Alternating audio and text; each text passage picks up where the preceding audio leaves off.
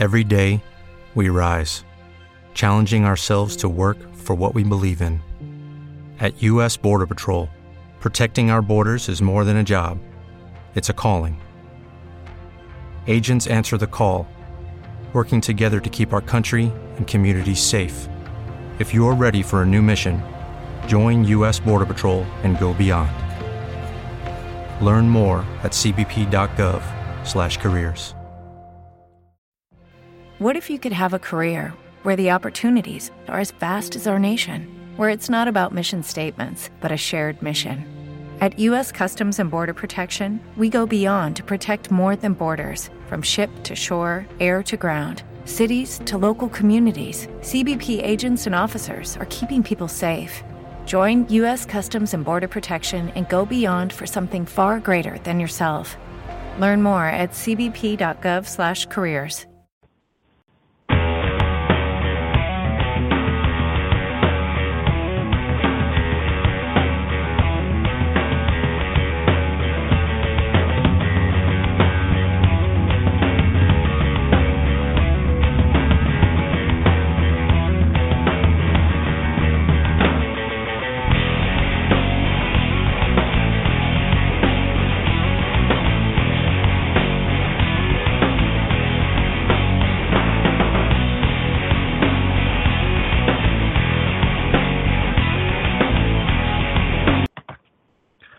Hello and welcome to today's broadcast of Tap Into the Truth.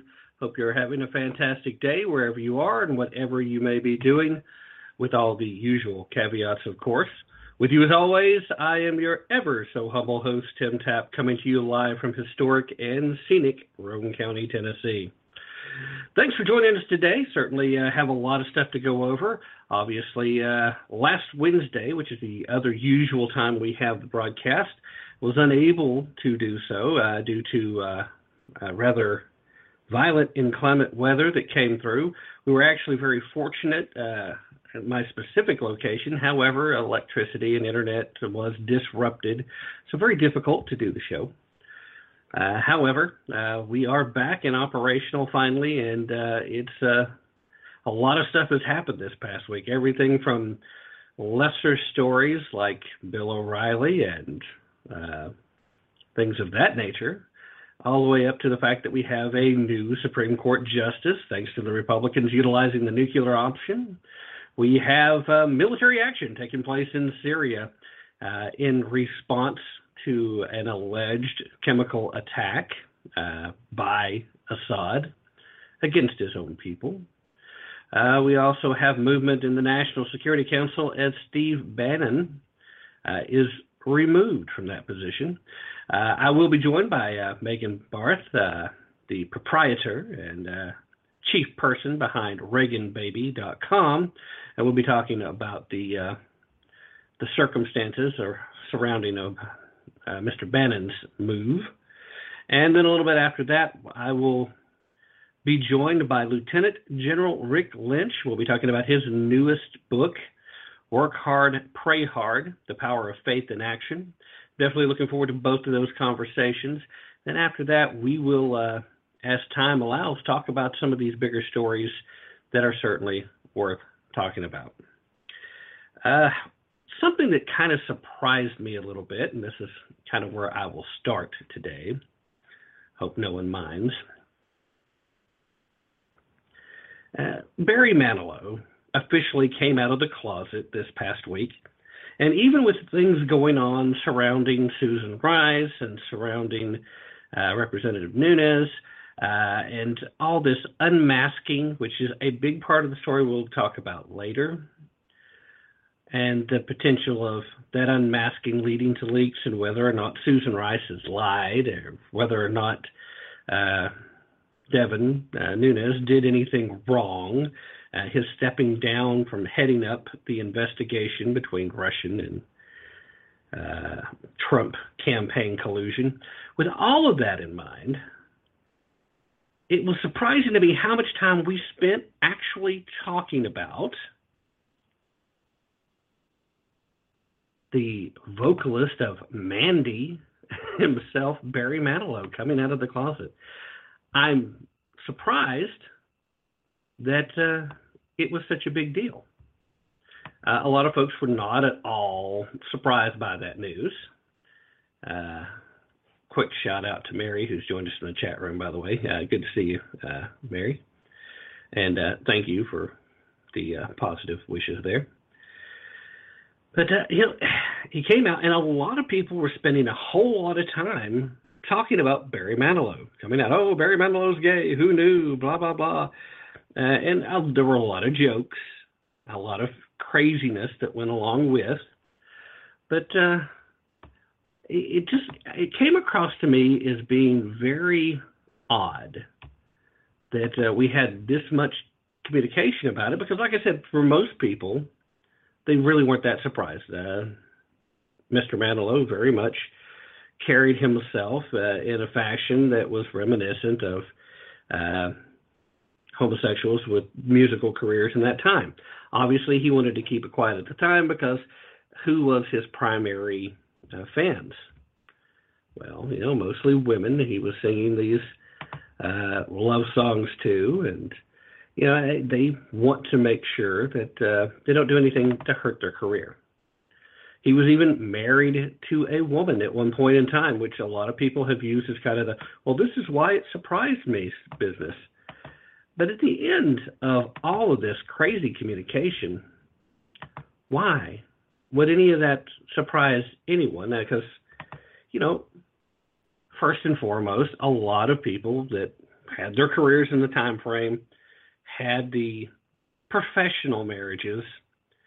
But I think the real reason so many people spent so much time talking about this early, especially with these other things going on, it had a lot to do with the fact that, number one, we were looking for a distraction from the very serious situation, talking about what's going on with wiretapping and Trump activity and all that.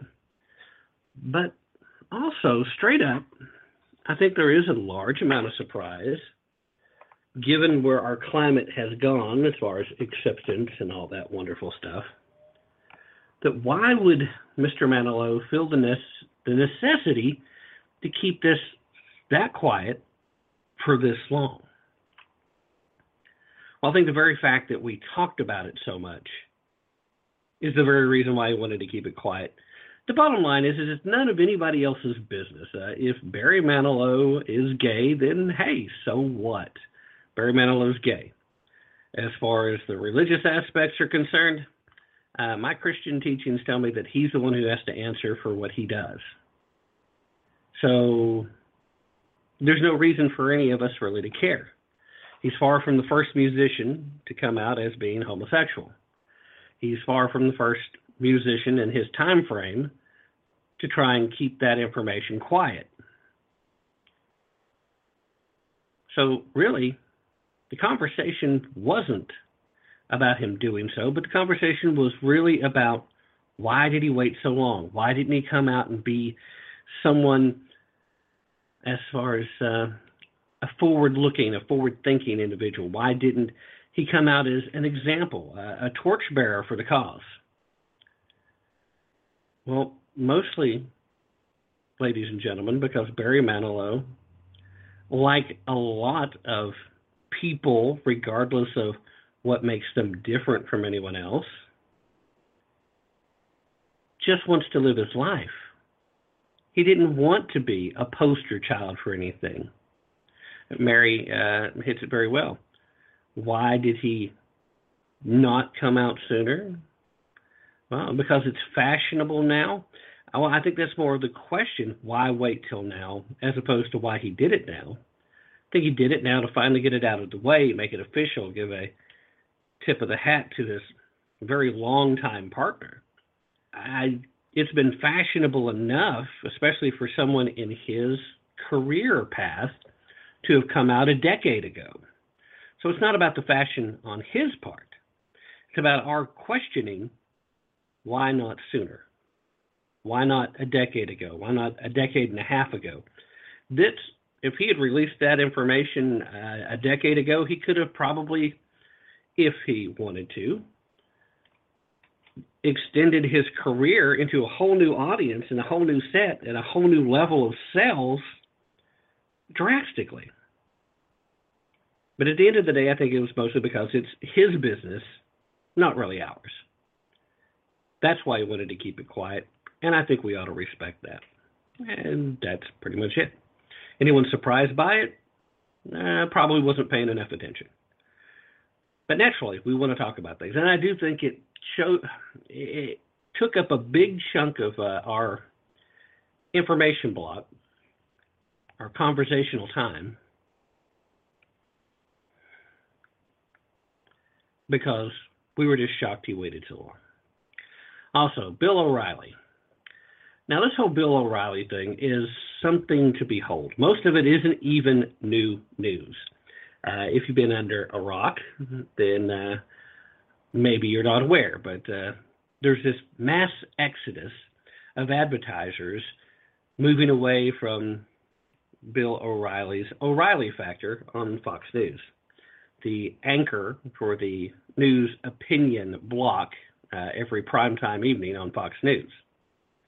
Bill O'Reilly's been the anchor there for some time. He's established himself as a professional who attempts to be journalistic. I do have a couple of issues with Bill O'Reilly. He does come across a little sanctimonious at times. And I do think that in his effort to get interviews with Barack Obama, he did kind of soften his usual interview style a bit, which, I don't have a problem with soft interviews. I tend to do soft interviews myself. Mary's questioned me a little.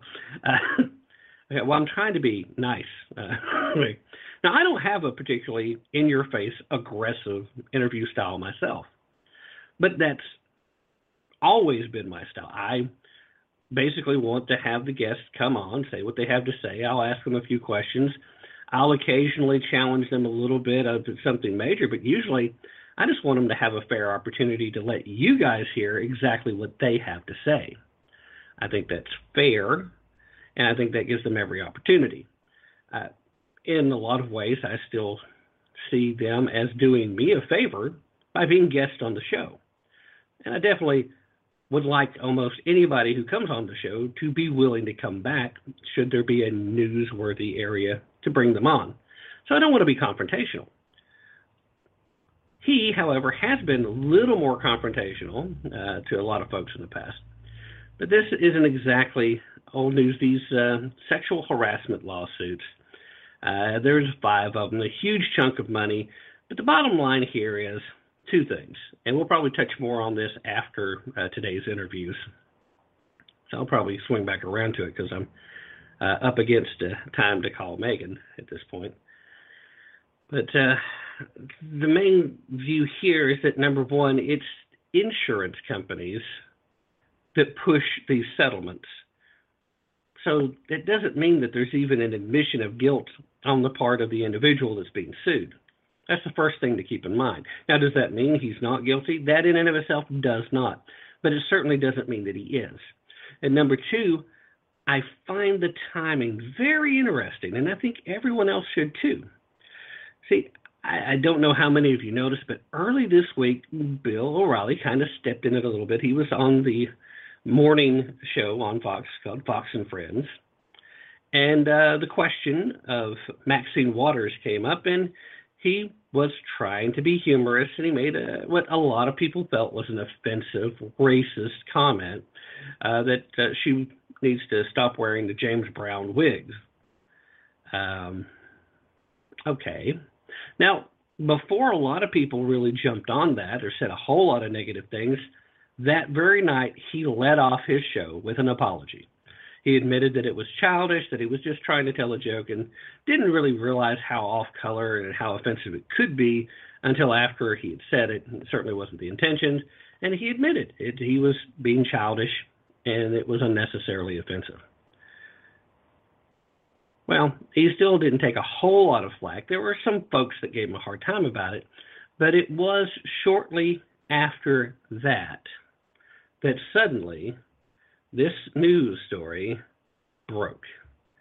And then all of a sudden, well, we know the rest. Of course, news sources on the left are claiming that we have a massive outflux of advertisers just leaving Fox News altogether. In truth, what we have is advertisers trying to distance themselves from O'Reilly, but not from Fox News. All right, like I said, I'll circle back around on this one. Hang loose for me, and I will be right back, hopefully, if all goes well, with Megan Barth. Stay with me.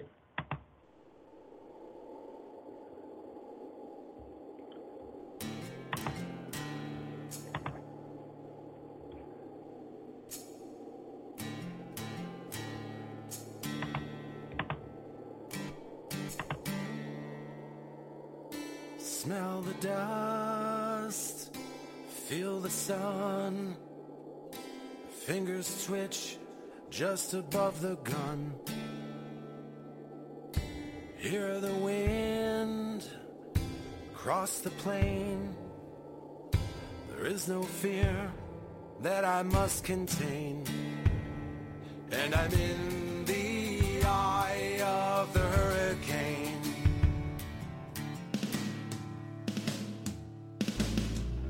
I see the sweat across his brow. I'm poised to draw in eternal now.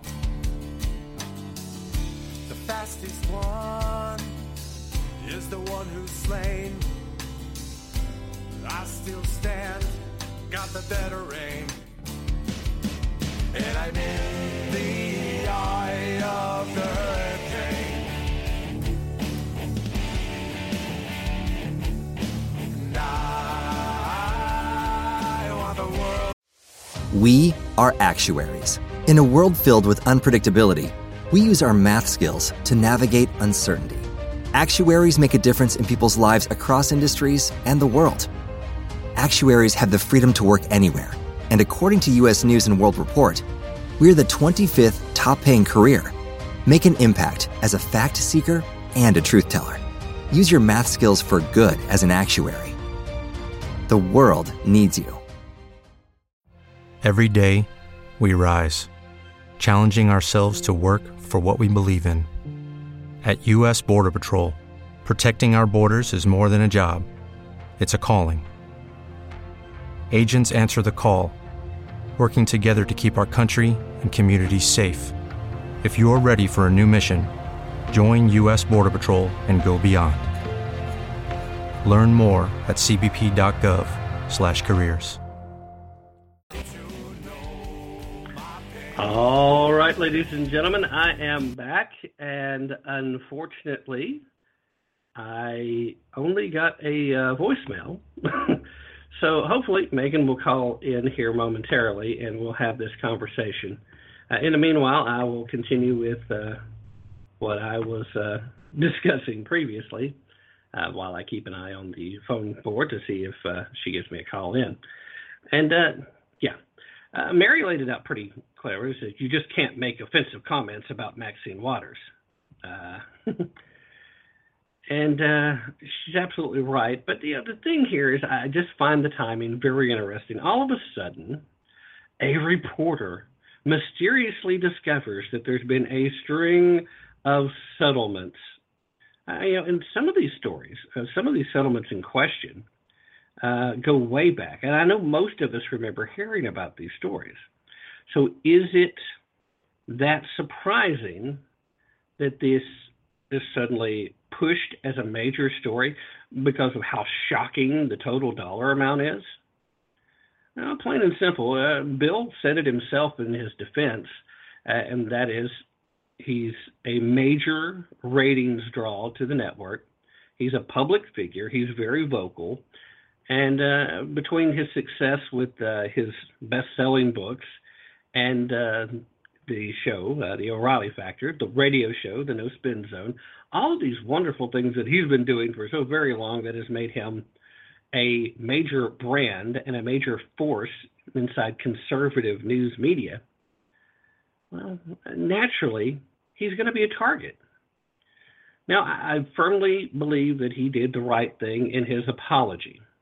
And he should have apologized because,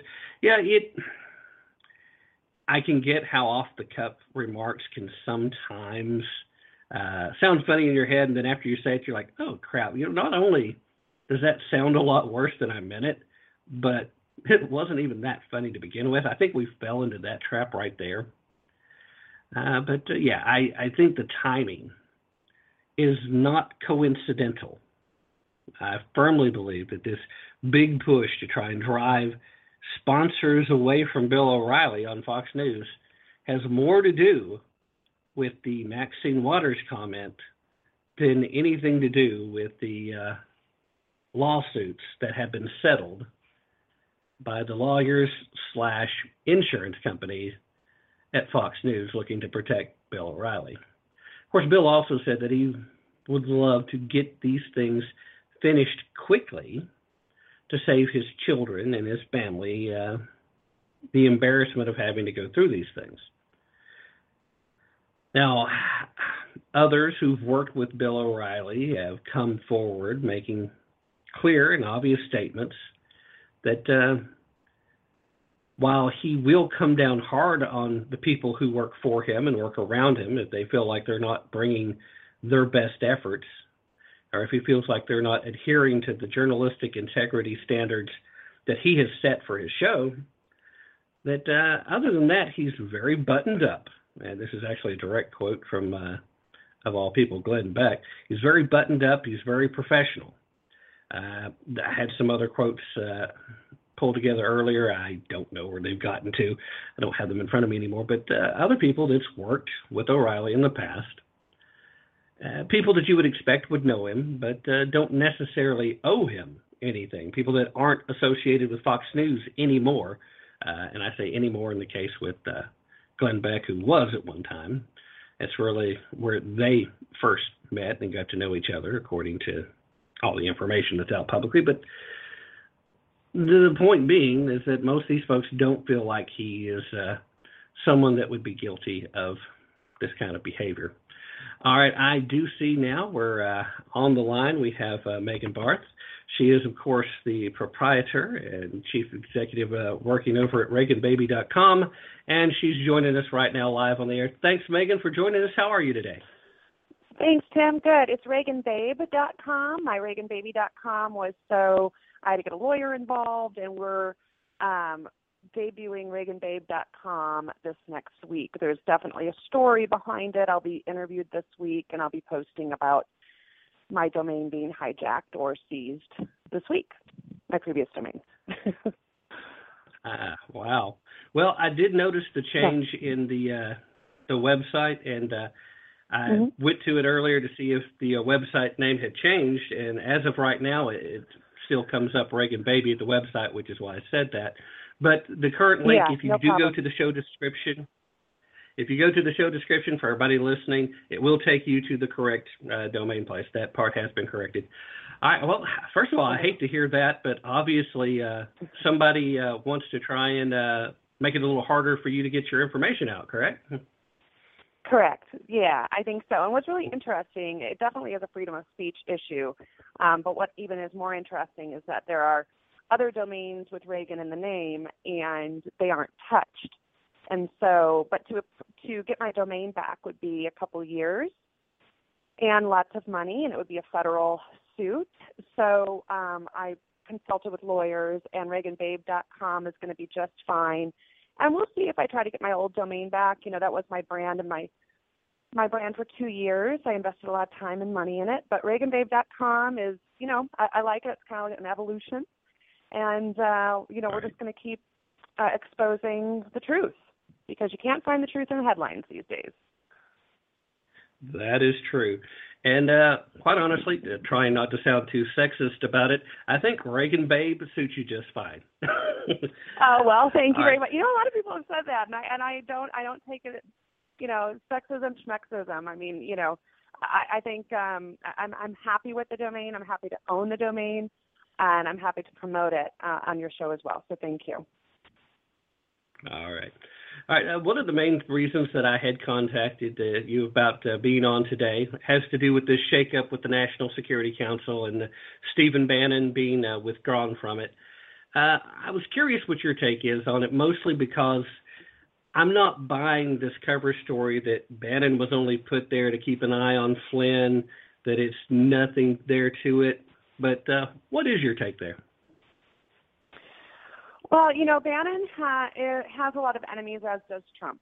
And for many reasons. One of the reasons is that he wants to deconstruct the administrative state. And the administrative, and also he's an enemy of the press, obviously, as he was one of the original investors and behind Breitbart. And so he calls things like he sees it very honestly. And so this deconstruction of the administrative state is not necessarily embraced by many establishment Republicans. You know, we have the size of government we have based on the feckless and basically incompetent Republican majority who funded Obamacare, didn't repeal Obamacare. And so I think Bannon's made a few enemies. I hear, you know, rumors, which are only rumors, that he and Jared Kushner do not get along very well. And Roger Stone went on, I can't remember which site it was, InfoWars. And he said that, you know, Jared Kushner was feeding information to Joe Scarborough at MSNBC about Bannon. But when you kind of step back and get away from the mud, you know, he still maintains his security clearance. He still will, he said he was going to depoliticize the NSC, which we know now the NSC led by Susan Rice was very highly politicized, as well as the intelligence agencies and security agencies that they work with. And so, you know, if he depoliticized the NSC, wonderful. He still has not necessarily a stable, but he's invited to attend meetings and still keep his security clearance. I do hope he stays very close to Trump. And I don't want to see Kevin McCarthy replace Reince Priebus. I think that Steve Bannon provides an insight into Trump that doesn't exist in D.C., and that is the deconstruction of the administrative state, and that's also understanding the enemy, and whether that the enemy is the Democrat Party or the press. And so his strategy related to that and to those is really well needed. This isn't a go-along to get along administration. You know, Donald Trump promised some very broad and sweeping reforms, and that's what we're waiting for. Right. Well, I mean, from the very beginning, what we've seen is a philosophy of putting together a team of adversaries to try and keep everybody on their toes, to put the widest variety of options on the table. And I think that really does work well. But so you really don't think that this has any indications that Bannon's falling out of favor completely with Trump, that this is just a kind of a one-shot deal? Well, I don't know that he's falling out of favor with Trump necessarily, but I don't think he's favored by the establishment. And when you see many in the establishment kind of cozying up to Trump, I was the first to call out Trump when he attacked the Freedom Caucus. And I said, you know, you have to remember, and he should give a kind reminder, that it was the establishment that abandoned him on the campaign trail.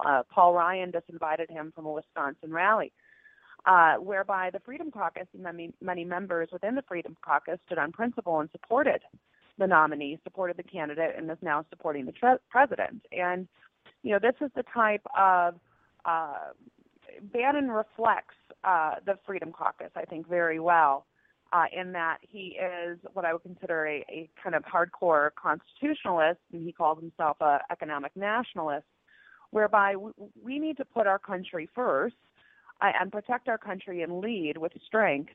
And also on top of that, we need to deconstruct the administrative state. It was Ben Carson who just conducted an audit on the HUD, who found $500 billion in waste and fraud. And so when people are wringing their hands trying to figure out how we're going to pay for the wall or entitlements or what have you, there is the rub. There is the ticket, really. I mean, Ben Carson should audit every single department. And this is what big government has given us, is waste, fraud, abuse of power, just wasting taxpayer money. We are paying more into the government than ever before, whether it's income tax or property taxes.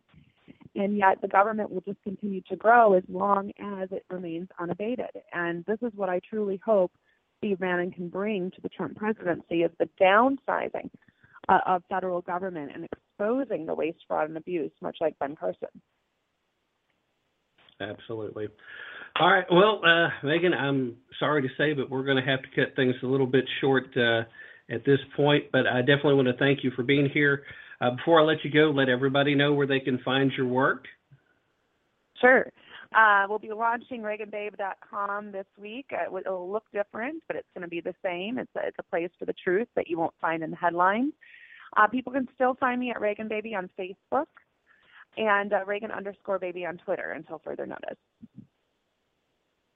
All right, and in the meanwhile, Megan, we'll definitely have to get you back on here to talk a little bit more about this change and any other news stories that you want to talk about as soon as you're comfortable and as soon as you can legally discuss this Reagan Babe change without any repercussions.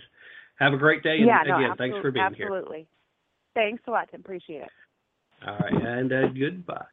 All right, ladies and gentlemen, that was Megan Barth. She's been on the show a few times now, and I always enjoy speaking with her, although it seems like we rarely get to completely cover the topic that we initially scheduled because we get sidetracked. It's usually my fault, but this time I think we hit it. I'm a little interested by that. And, unfortunately, we were scheduled for only about 15 minutes, Mary. And, of course, when she missed the initial call, it shortened it a bit. But the real reason I had to go ahead and couldn't stretch it any further is because now I need to give a call to General Rick Lynch and get him on the line. So if you will very kindly stay with me just a moment, I will be right back. And if all goes well, I will have the General on the line with me. So stay with me.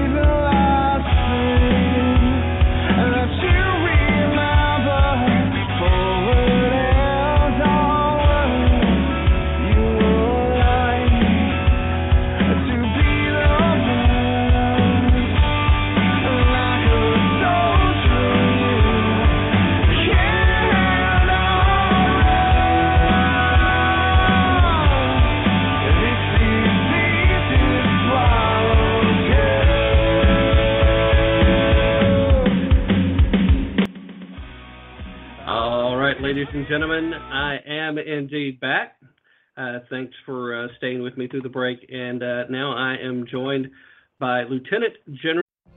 What if you could have a career where the opportunities are as vast as our nation, where it's not about mission statements, but a shared mission?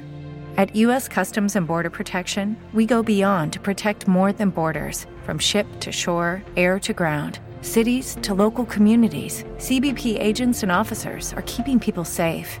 Join U.S. Customs and Border Protection and go beyond for something far greater than yourself. Learn more at cbp.gov/careers. Lucky Land Casino, asking people, what's the weirdest place you've gotten lucky? Lucky? In line at the deli, I guess? Aha, in my dentist's office. More than once, actually. Do I have to say? Yes, you do. In the car before my kids' PTA meeting. Really? Yes. Excuse me, what's the weirdest place you've gotten lucky? I never win and tell. Well, there you have it. You can get lucky anywhere, playing at LuckyLandSlots.com. Play for free right now. Are you feeling lucky? No purchase necessary. Void where prohibited by law. 18+. Terms and conditions apply. See website for details. Retired Rick Lynch, and he's recently released a new book called Work Hard, Pray Hard, The Power of Faith in Action. And I think given the current circumstances that we face around the world, it is a good idea to keep in mind how positive and how powerful faith can be on the battlefield. General, thanks for being with us today. I appreciate it. Welcome to the show. No, Tim, thank you very much. I appreciate this opportunity. All right. You have been involved since your retirement with public speaking, with leadership, with teaching folks the values of leadership. And in this particular book, you decided to take on the topic of how your faith helped to focus you and helped you to keep you on track. You talk a little bit about how you actually came to your faith a little bit late in life in comparison to most folks. What was it that made you decide that this was an important message and that was important to be heard now? Well, Tim, it was clear to me in my travels across the nation. Right when I transitioned out of the military in January of 12, I wrote a book entitled Adapt or Die about adaptive leadership, and that allowed me to make presentations to audiences large and small about adaptive leadership. And I could just tell from both the questions and answers and by the conversations after the presentation that we as an American public are unbelievably anxious. We're concerned about our future. We're concerned about our family's welfare. We're concerned about the economy. We're concerned about things out of our control. And people would ask me, they'd say, well, General, you commanded 25,000 soldiers in Iraq as part of the surge. You commanded the largest installation in the free world. You're running 2 companies now, and you don't appear to be anxious. How could that be? And I explained to them, it's all about my personal relationship with God. And as you mentioned, Tim, I was 32 years old before I was baptized. I'm 61 now, so generally half my life was without a strong relationship with God, the other half with, and it's made all the difference in the world. So what I decided to do 2 years ago, because it takes about 2 years to actually birth the book, is to take the time to write down how one can improve their relationship with God. And as a result of that, be less anxious, less concerned, and less fearful. And then I broke it into 7 distinct chapters. So if the reader's got a specific issue about courage or limitations or spiritual fitness or sin, I wrote a chapter about each one of those using my own personal examples and examples from both the Bible and historical examples. I hope it helps people. Right. Yeah, this really isn't about religion as it is about spirituality, and it's about personally finding your path and learning to get peace of mind and just a personal belief that things are going to work out the way they're supposed to.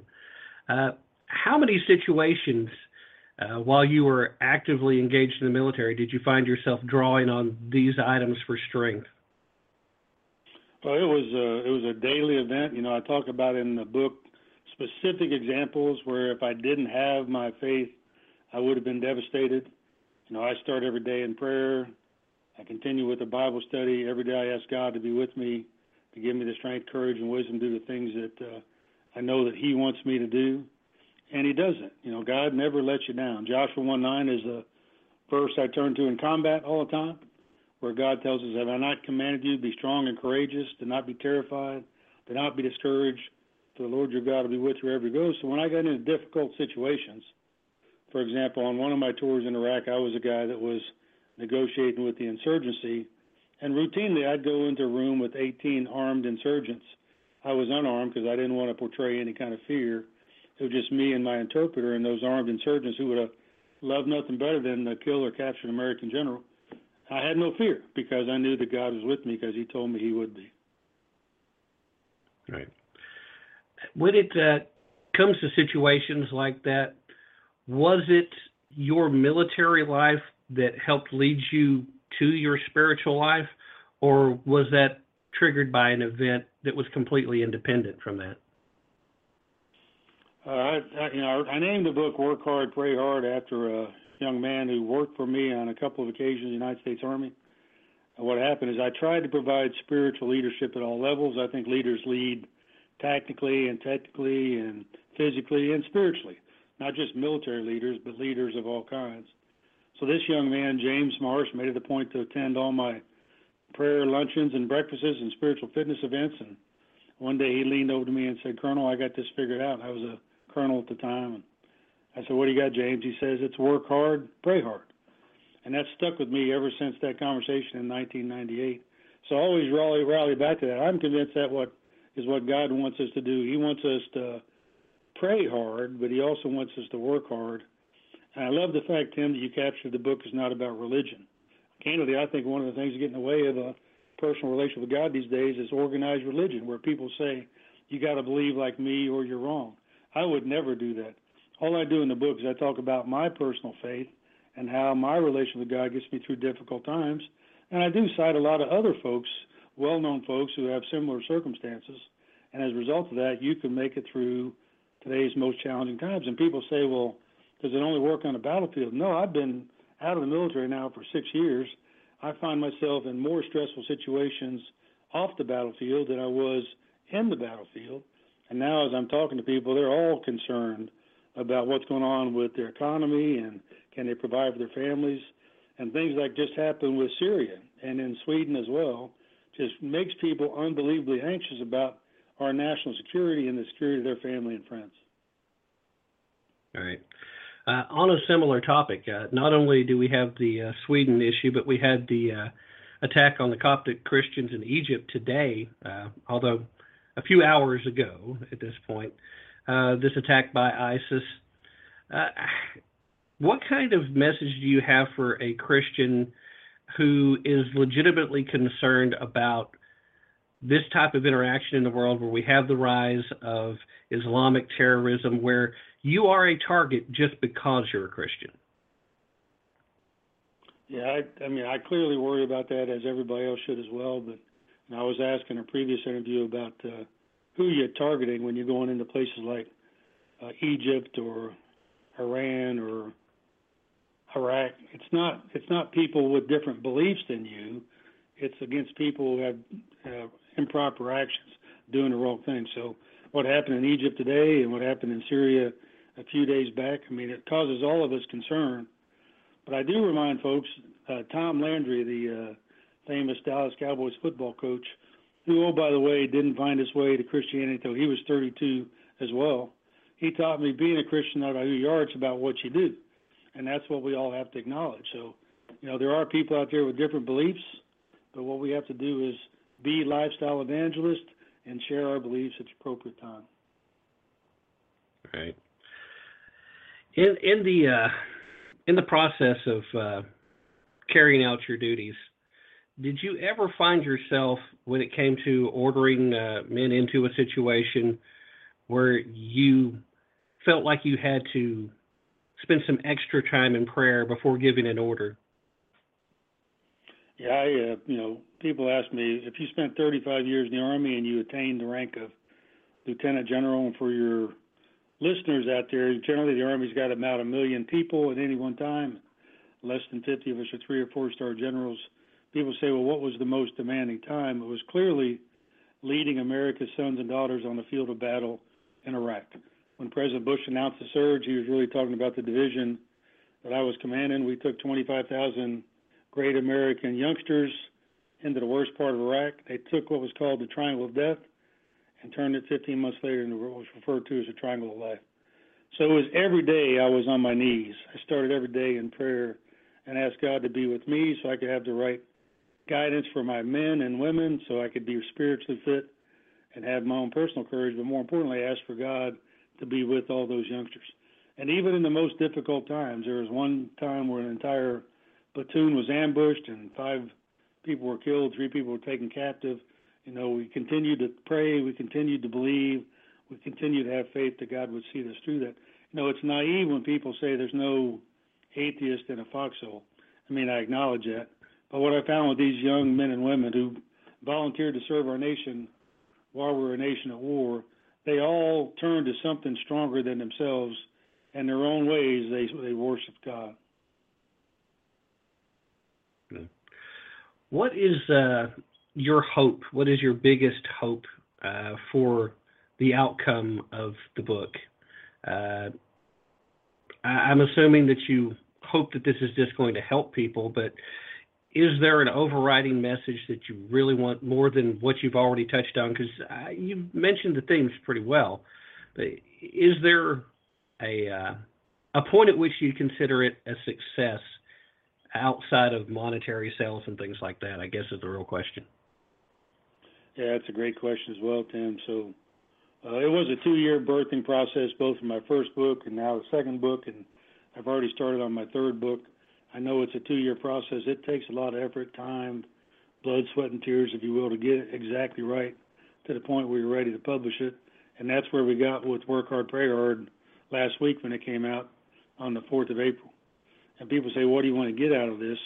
I'm sincere when I say, if all that effort resulted in only one person out there who today is struggling, I mean, they're just struggling because they don't know what's going to happen tomorrow, and they're trying to find a way to become less anxious and less concerned and less fearful. If I can touch one person, if one person picks up this book and says, hey, maybe this is what I need, then it'll be worth the effort. And I got to share this story. The reason I was baptized at the age of 32 is because my wife and I went to a Protestant chapel. We were recreational Christians, I called it. We just went to church because everybody else went to church. I really didn't get anything out of it, nor did I try to strengthen my relationship with God. But that particular day, the chaplain was talking about this thing called inner peace, based on Philippians 4, 6, and 7. Do not be anxious about anything, but in everything with prayer and petition, present your request to God, and the peace of God, which transcends all understanding, will guard your hearts and minds in Christ Jesus.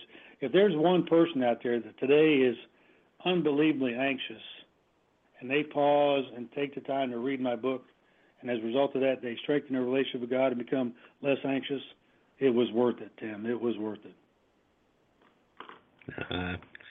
All right.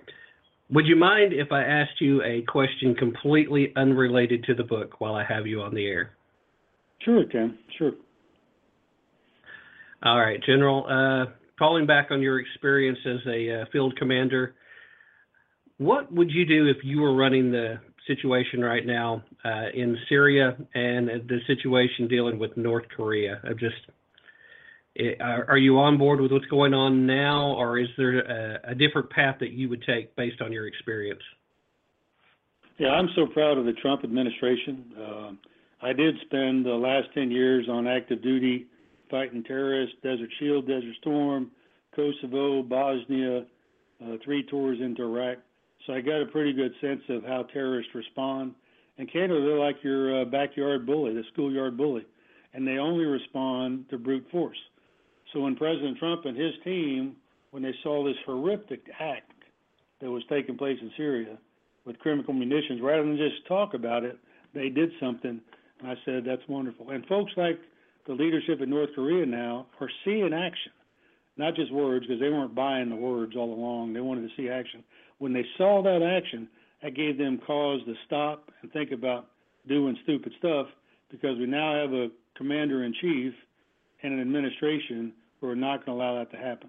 And people tell me all the time, they say, well, General, we shouldn't have sent those Tomahawk missiles into that airfield in Syria. We should not have done that. Candidly, it's just like this.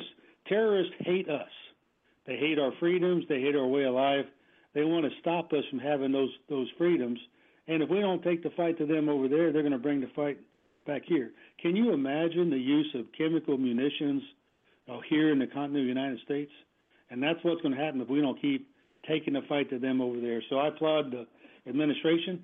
I applaud the fact that we're reaching out strongly to North Korea and explaining to them that we're not going to tolerate the stuff that they're putting together, because we can indeed do that. We're strong enough a nation to do that, and it's important to our national security to take those actions. All right, General, sir, thank you very much. I appreciate your answers, and I certainly appreciate your efforts with this book in particular. It really strikes a chord with me, because I am very much a big part of the message of the show here has always been about a more spiritual path and a following of the Constitution and keeping constitutional restraints on our government. So, again, thank you very much. For anybody who's looking to try and find your work, sir, where would they find it? So it's available in conventional bookstores like Barnes & Noble. It's available online, Amazon and Barnes & Noble. You can go to my website, workhardprayhard.org, and there are links on my website to allow you to purchase the book. And, Tim, I'm not going to let you go until I tell you thank you. I've studied what you do and how you try to get the message out to the American people using your radio broadcast. And in my mind, you're an American hero. God bless you, Tim, for what you do. Well, thank you very much, sir. That means a lot coming from you. I'd appreciate that greatly. I not certain that I'm worthy of that praise, but I will accept it, and I appreciate it, sir. Thank you very much for your time. God bless you. Take care. Bye-bye. Goodbye. God bless. All right, ladies and gentlemen, that is Lieutenant General retired Rick Lynch, and I've been impressed since I first came in contact with his work. What if you could have a career where the opportunities are as vast as our nation, where it's not about mission statements, but a shared mission? At U.S. Customs and Border Protection, we go beyond to protect more than borders. From ship to shore, air to ground, cities to local communities, CBP agents and officers are keeping people safe. Join U.S. Customs and Border Protection and go beyond for something far greater than yourself.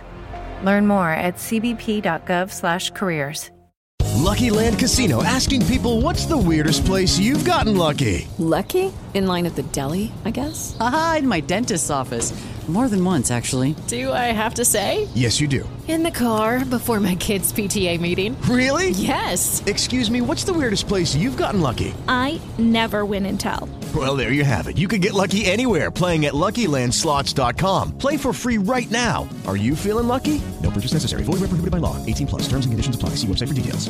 And his first book, I actually did have the pleasure of getting to read large excerpts of it. I have not read the whole thing, but the Adapt or Die leadership book, tremendous, but exactly what you would expect from a military-minded individual.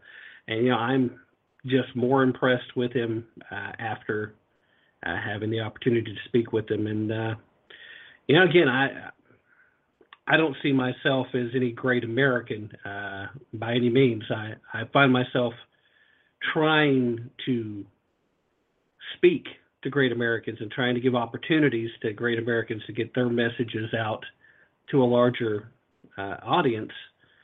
That's probably about the most I do other than yammer on with my own opinions, which, they are what they are, and that's just in opinions, which thankfully you guys agree with me enough that you keep listening. So again, there's a good opportunity to go ahead and thank all of you for being here. I don't know what else to say at that point. That did take me a little off guard, actually, and I certainly appreciate the kind words from General Lynch. All right, let's get back on track with the show. Now, I don't want to go back and talk too much more about the Bill O'Reilly bit at this point, just because it's not that important of a story. Again, I will just make the point that I find the timing interesting, that this, which is not really much of a story to begin with, and certainly not a lot of new information, seems to come along almost immediately on the heels of his little comment about Maxine Waters, which, again, Bill O'Reilly, tip of the hat to him, did the right thing, the mature thing, and admitted that he was immature and that it was wrong, and he apologized. Now, we all know that when it comes to offending the left, that's never good enough. And it's not. So the thing is it good enough for you? Now, I know a lot of folks that listen to this show on a regular basis don't particularly have a high opinion of Bill O'Reilly, based largely on some of the things that have transpired since his days on Fox have went as long as they have. Mary says in the chat room, and she must have missed that part when I went over it, and said she doesn't even know what he said. The comment that he said about Maxine Waters, and I'm not even 100% sure now, I've actually forgotten, again, this is not a big story in my mind. Somehow or another, the topic of Maxine Waters came up, and he said something along the lines of, she needs to stop wearing those James Brown wigs. So, evidently cracking on her hairstyle. And, it was just supposed to be a glib, stupid little joke. And, quite honestly, I don't see how referencing James Brown in and of itself makes it racist. Yeah, exactly. What's wrong with that? But people said that it was racist, and of course, people say everything's racist right now. And if if you're a leftist and you're not happy with what I said, I find it. I would find it absolutely unsurprising whatsoever if a leftist troll were to pop up a little later and claim that the interview with General Lynch was racist. I mean, they just throw it around to the point that I don't think they know what it means anymore. But I think it's too much of a coincidence to be a coincidence. And I think this reporter who broke the story about how much money Fox News has spent to settle these lawsuits, they went out there and tried to put extra pressure on these sponsors. And that's a big part of what actually, and I hate to keep referencing Glenn Beck. It seems like I've been doing that a lot here lately. But it's the same thing that happened to him while he was at Fox. He made these strong references tying Van Jones to all these different groups that are less than ideal if you're going to move up in the ranks of the political world here in the U.S. And then suddenly there was a major effort to get sponsors of the show to start boycotting, not letting their dollars go to support the show. And in Glenn's case, that was enough that it brought an end to his show, which, as far as the way his television show on Fox was set up, again, he has certainly had his moments where he seemed to want to cry an awful lot, almost too much. And it was to the point that it didn't seem like it was sincere, like it was just over-the-top acting. And to be honest, sometimes that's the impression I got too. And of course, I didn't watch the show all the time, but when I did see it, that's what I saw. But I liked the format of the show, and I liked the fact that he had his big chalkboard, and he would lay things out, and he would draw the connections, and he would lay out his cases. He is a fan of history, too. I like that. At any rate, that has nothing to do with the current topic, so I should probably get back onto it, and that simply comes down to this. This is an attack that's designed to try and pull all financial sponsorship away from the O'Reilly factor, trying to force Fox News into giving up their flagship opinion show. They've already had their issues with Megyn Kelly. They've had issues with other female employees. The whole issue with the sexual harassment that went on the former head over there, Isles. It's a mess, and there's a lot of turmoil at Fox News, and all this craziness just keeps them on their toes. But at the same time, most of us have recognized for some time now that at least since the midway point of the first term of the Barack Obama administration, Fox News was nowhere near as fair and balanced as they used to be. And people like Shep Smith actually come out and have went full-blown liberal with a lot of the stuff that has spawned out. So I certainly hope that Bill O'Reilly stays right where he's at and that he gets through this. But at the same time, it doesn't hurt any of these people to reevaluate where they're at, what they're doing, and what they need to do. In fact, I might want to recommend that all of them take a little time to read the General's new book, Work Hard, Pray Hard, The Power of Faith in Action. I'm still not over that interview. That was a good guy. Unfortunately, have to kind of move along at that point. We have a new Supreme Court justice. And unfortunately, it required utilizing what they refer to in the Senate as the nuclear option.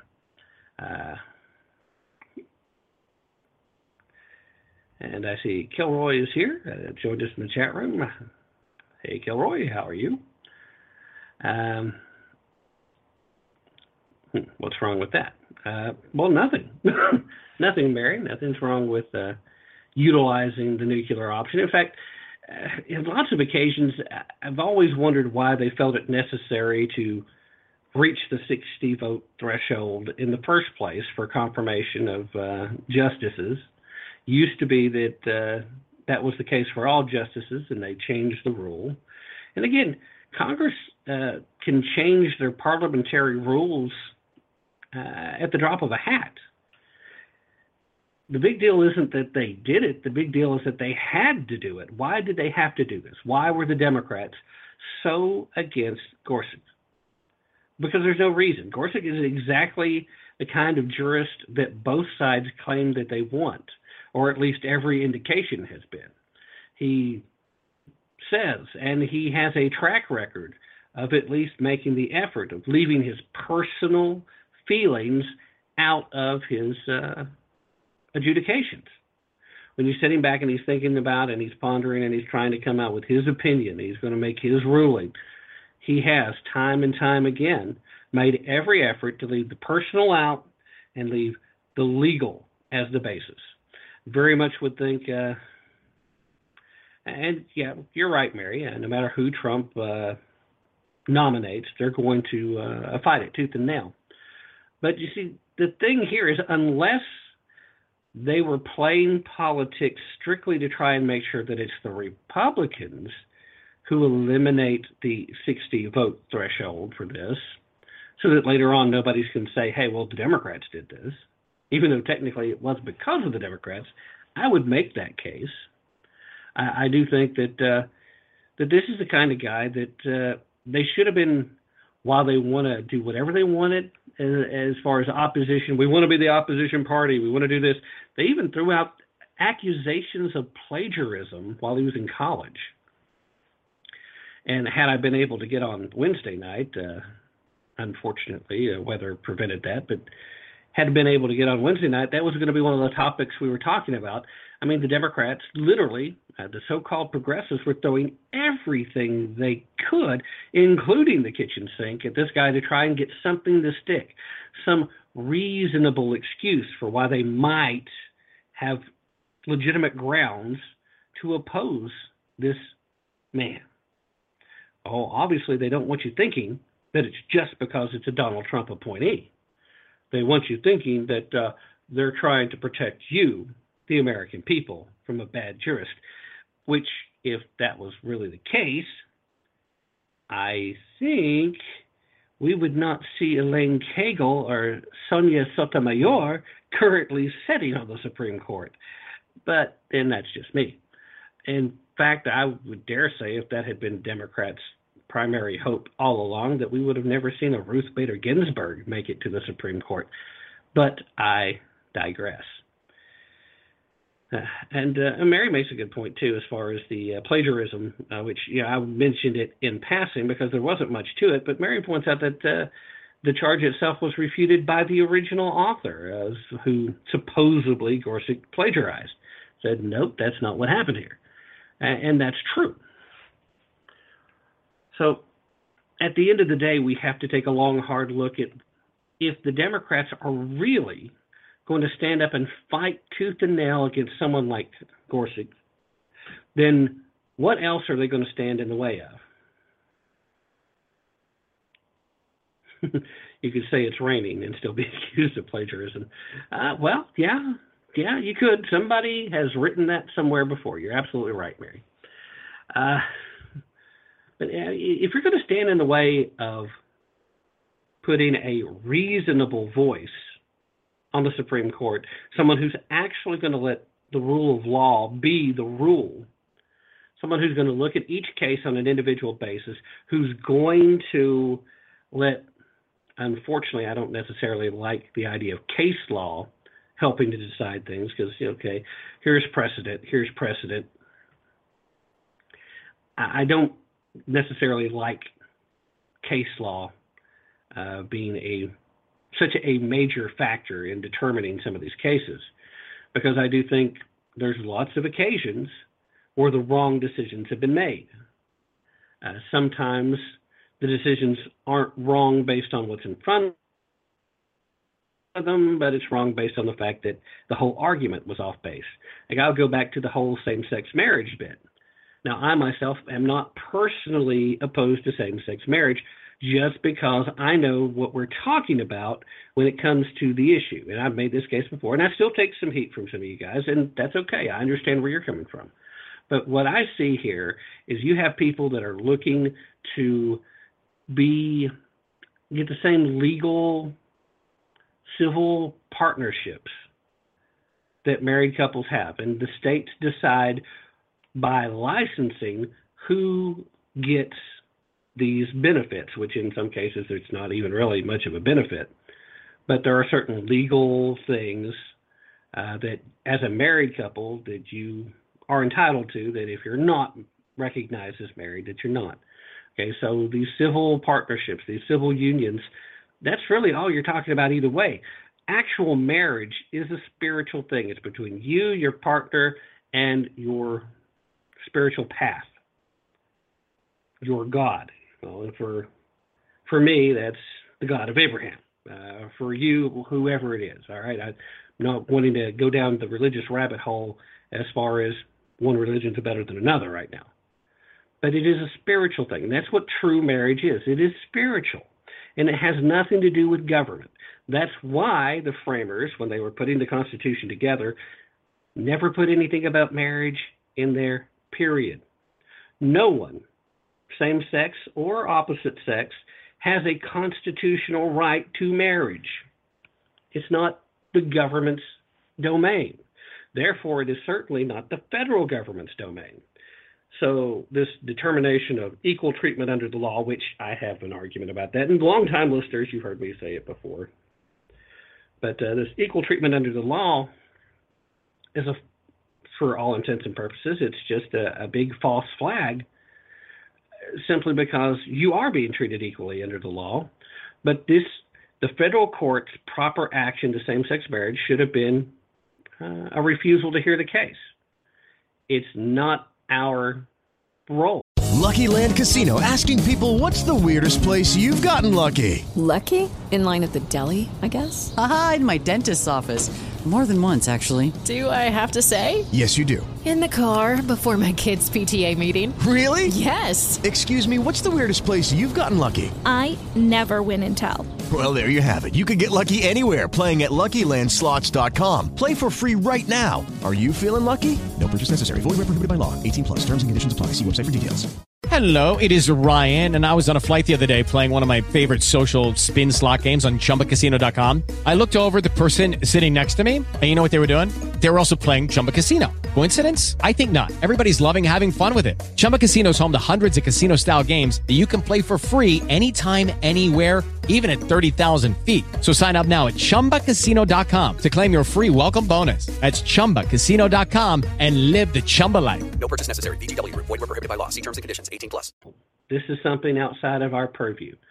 Let the states go. And for individuals that are trying to get same-sex marriage recognition in your own state, then do the groundwork. Get the issue on referendums. You go get your petitions, and you have the elections, the votes, and you try to win over the people of your state. That's how that fight should have been fought.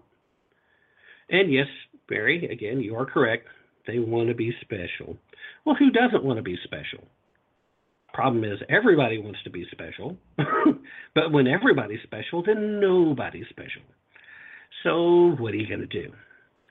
You have a lot of money and you have a lot of power that is trying to support, air quotes again, great on the radio, trying to support the LGBTQ community by helping them to fight this, and they take these trips. So again, before I go too much further on this tangent, just a good example of pointing out how sometimes case law can be a bad thing, because sometimes judges will render decisions in cases that they should have never been listening to. They should have thrown it out. Should have said, hey, look, I understand your feelings on this, but this is not a role for our court. So again, now we're looking at the fact that the Democrats are going to fight tooth and nail over everything Trump. That's pretty clear. And now they're not going to be able to utilize the argument about not using the nuclear option should someone else need to be replaced.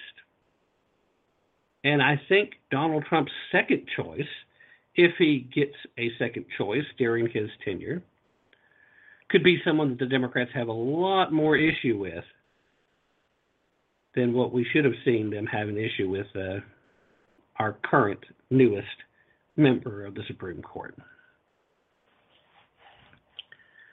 All right, now let's change topics a little bit. Could be Cruz. Well, I don't know if Donald really has moved past the Cruz thing yet, but I wouldn't be opposed to a Ted Cruz being a member of the Supreme Court. I actually think Cruz would be a very good choice. He's certainly looked to try and protect the Constitution on a multitude of times. He certainly seems to understand what it actually means to filibuster. And he did, for real. Did a heck of a job, too. It was that filibuster that really put him on the top of my radar for possible presidential candidates in this past primary. The fact that he stood up, he did it. He was perfectly legitimate in the reason he was standing up and trying to stop the Obama administration from utilizing drones to just kill American citizens in foreign countries. Now, we can argue, and it's a very different conversation, and I might even be entitled to agree with you to a certain extent, that if you are engaging in combatant behavior in a foreign country against the United States or her military or her interests, I would suggest that there are possible grounds for going ahead and removing a person's citizenship. But I get very wary about the idea of making it easier to strip somebody of their citizenship, because I follow the concept of what I've been saying for a long time, and that is whatever power you're happy with your guy having, you still probably shouldn't give them any additional power that you wouldn't trust in the hands of the other team. Anything that I wasn't happy about Barack Obama being able to do, I should not be happy that Donald Trump could do. Anything that I was happy Ronald Reagan could do, I should be happy that a Jimmy Carter could do. If I wasn't, then I probably shouldn't have let Ronald Reagan do it. That the whole concept of, I get weary of extra constitutional authority too, but that's another topic.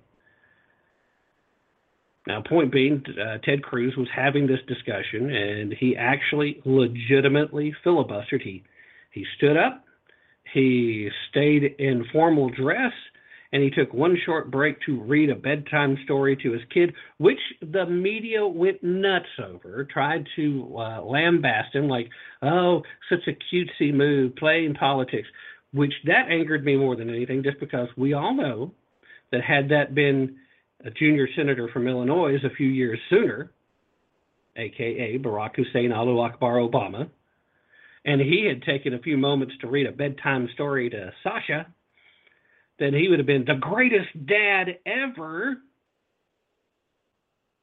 So we have to cut through all this crap. And we need to see it for what it is. And again, this is what delving past the headlines is all about. What are we talking about in this issue? It's not that we have a new Supreme Court justice. It's not that we use the nuclear option. The story there is that we had to use the nuclear option involving a nominee that in decades past would have probably had fewer than 2 objections as far as taking on the role as a Supreme Court justice. There's absolutely nothing in his judicial resume that would have made him even the least bit controversial. So having to go nuclear here is either just a gross miscalculation on the part of the Democrats or a very subtle manipulation by the Democrats in wanting to establish that the nuclear option is gone, and nobody can say they're the ones who did it. Maybe that was their plan all along. Don't mean to put on the tinfoil hat, but, well, I mean, there are times where you just have to wonder, what's the scheme? What's the plan? There's definitely something going on. Kind of the same thing that is going on when we take a long, hard look at Donald Trump's response to the chemical weapon attack in Syria. You know, we touched on this just a little bit with the general earlier when he was on. And, again, he had very positive words about the action. And I have to admit that I also was very, very happy, for lack of a better term, because to see actual positive, decisive action being taken. It was very controlled. It was very disciplined. It was very much related to, specifically, the chemical attack. Now, you still have Syria and the Russians claiming that this was an accident where they hit a ISIS stash of chemical weapons, that they didn't actually do this. But the majority of intel that we have from both our sources and from other foreign sources seem absolutely certain that it was Assad who did this. This also puts the Russian government in a position of at least being an accessory after the fact. That primarily because it was supposed to be Russia's responsibility to make sure that Assad had in fact given up all of his chemical weapons. That there is no way, given that Russians were running some of their sorties against ISIS-affiliated locations within Syria from that very Air Force base that was hit. It would be very unlikely that some Russian officer would not have seen the Syrians loading up chemical weapons for a bombing run. Now, maybe they weren't paying close enough attention. Maybe they weren't paying any attention to the Syrians at all. But it still seems not very likely. There were instantly people on the left that tried to decry this as some type of collusion between Vladimir and Donald to try and make Donald look tough. That it was really all about trying to distance him from all the Russian collusion talk about the election. And there was a lot of stuff that happened on that front as well this week, and we'll try to get to that as time allows, but this is a pretty expensive conversation here. I mean, this is huge. Donald Trump, with the best intel he had available, made a decision to act unilaterally,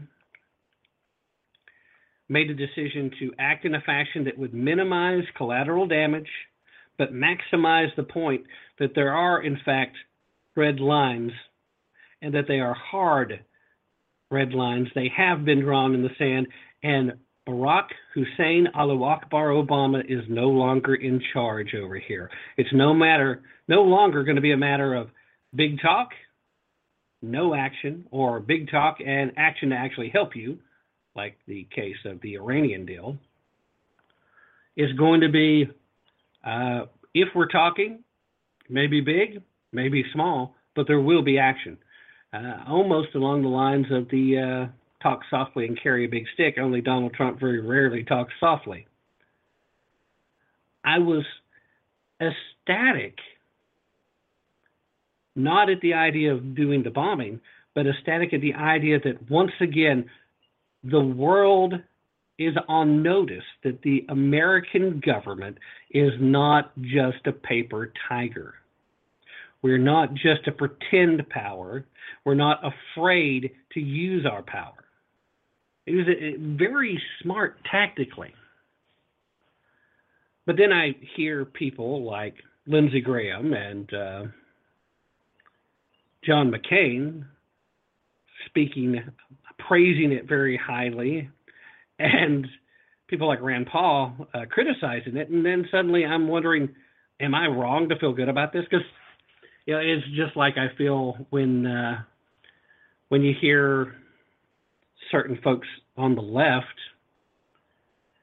talking about how most of Hollywood has this Islam thing wrong. You know, there's a certain Bill Maher, who the one thing I find myself agreeing with more often than not is the reasons we should be concerned about Islam. But whenever I find myself on the same side of an argument with certain people, like Bill Maher, like Lindsey Graham, suddenly I find myself wondering, do I really need to reevaluate this? Maybe if they're liking this, maybe I'm missing something here. Maybe I'm on the wrong side. Now, as far as the constitutionality is concerned, you know, I'm still not 100% sure on that as far as the argument's concerned, because here's where the question comes from me. I think it's completely constitutional because in the Constitution, when the powers are laid out, as they're describing the authority that executive orders have, it's very clearly laid out that executive orders only have the power of law for the rest of the country if Congress has specifically legislated giving that authority to the president, which in my mind the War Powers Act does. But there are a whole group of people, which Rand Paul is included in that argue that while the legislature does have the legal authority to give specific power to the president that ordinarily would fall to the legislature, that something along the lines of war, something that's specifically stated as your authority, that they don't actually have the authority to give that away. All right, I can see where maybe there's a legitimate argument there. I'm not sure, not being a lawyer, exactly how strong that case falls, but I can see there's reason for debate. There's reason for discussion. Maybe he's correct on that interpretation. In fact, I will probably reach out to the underground professor and see what his take on this is before long, and see if I can't get him on air to talk about it. Just something that I've been playing with since I heard this argument the other day. Haven't had a chance to reach out to him yet, though, so we'll see. I very much would like to have him on. But all of that set aside, we're still talking about the fact that Donald Trump was hosting the president of China in Florida at the time that this strike occurred. We're talking about the fact that North Korea is very much an issue that we need to be concerned about, because the thing about Kim Jong-un that's different than Kim Jong-il and his predecessor, his father, is that while they have put forth this propaganda, crazy mindset that they're trying to get the people to believe, they know that all the BS about their power, their authority, their level of divinity, all these other things that are part of their propaganda machine within their nation.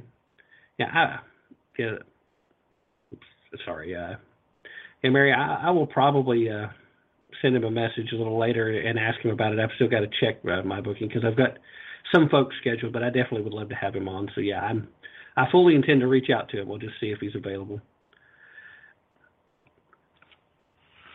But, okay, lost my train of thought. But, you know, this is a guy, Kim Jong-un, who... Lucky Land Casino, asking people, what's the weirdest place you've gotten lucky? Lucky? In line at the deli, I guess? Aha, in my dentist's office.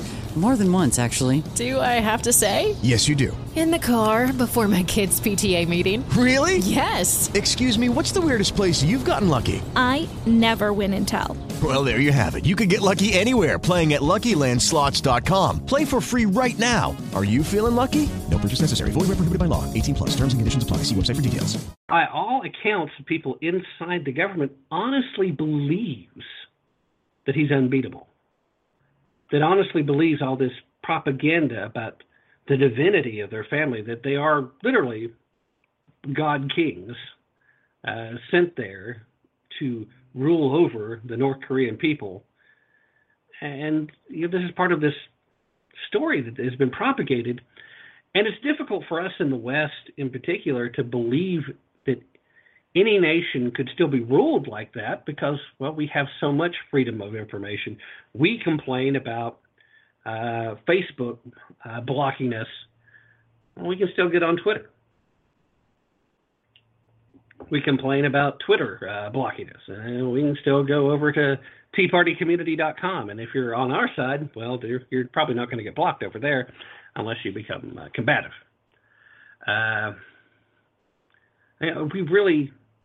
We don't have any idea what it is in places where very few people even have electricity, let alone social media, computers, internet access, phones. Infrastructure is not exactly big in North Korea.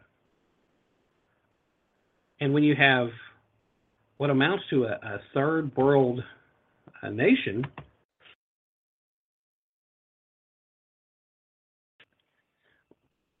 that is literally living in a black hole, and that is what North Korea has become for its people, there is literally very few people that know what's happening outside of their borders.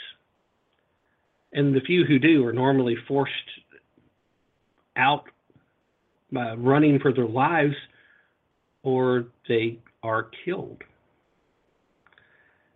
There's very little tolerance for potential threats to the authority of great leader. That's why this guy's killed his brothers. That's why this guy has killed his uncle. That's why this guy has, well, no threats. This guy's living in pre-feudal England where, if a member of the family had a legitimate claim to the throne, he had to be dealt with. Same kind of deal. That's the mentality. That's the mindset.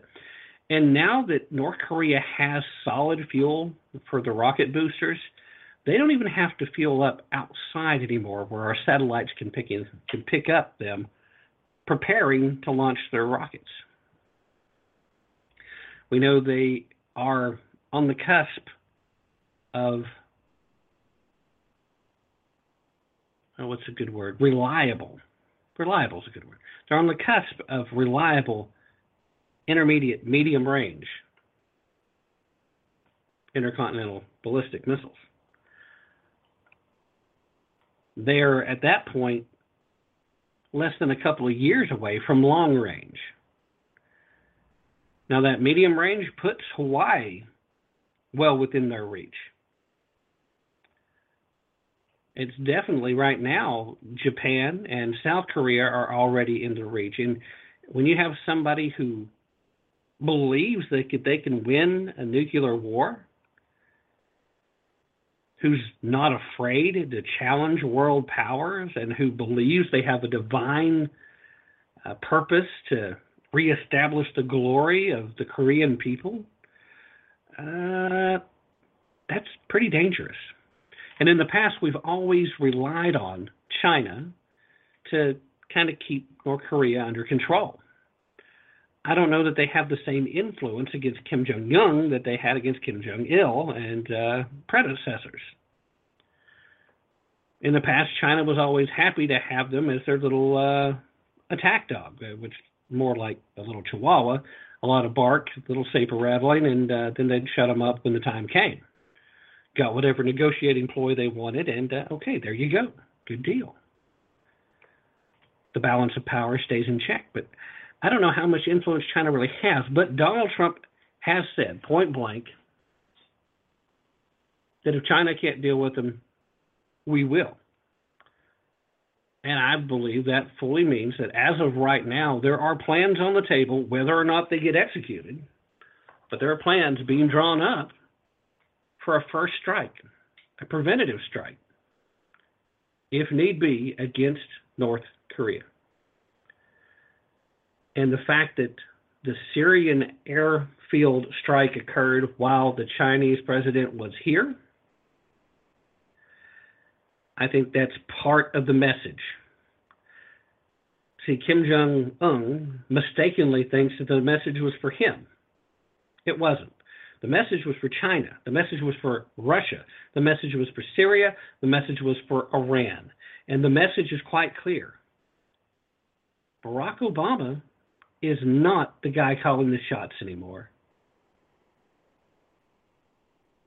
Message number 2, also just as clear. When we see something wrong, we will act to make it right. Chemical attacks on your own people where children are dying on the streets, that's not right. You step across. Now, granted, Syria has been in a civil war now for longer than most people realize. And there are literally multiple these different groups of people. 7 different nations are currently doing operations, and then there are other militias that are also fighting, and they're all independent, and they all have a different goal, and most of these groups are fighting against Assad. Do we want to be in a military conflict with Russia? Probably not. Are we afraid to? I think that's part of that mission, too. A big part of the message, Russia, Vladimir, we'd love to be your friend, we'd love to work with you, but you know what? If you're going to keep propping up this guy who's doing this, then no. And that's a good thing. I literally heard people this past week that I had to calm down, posting on Facebook and sending me emails.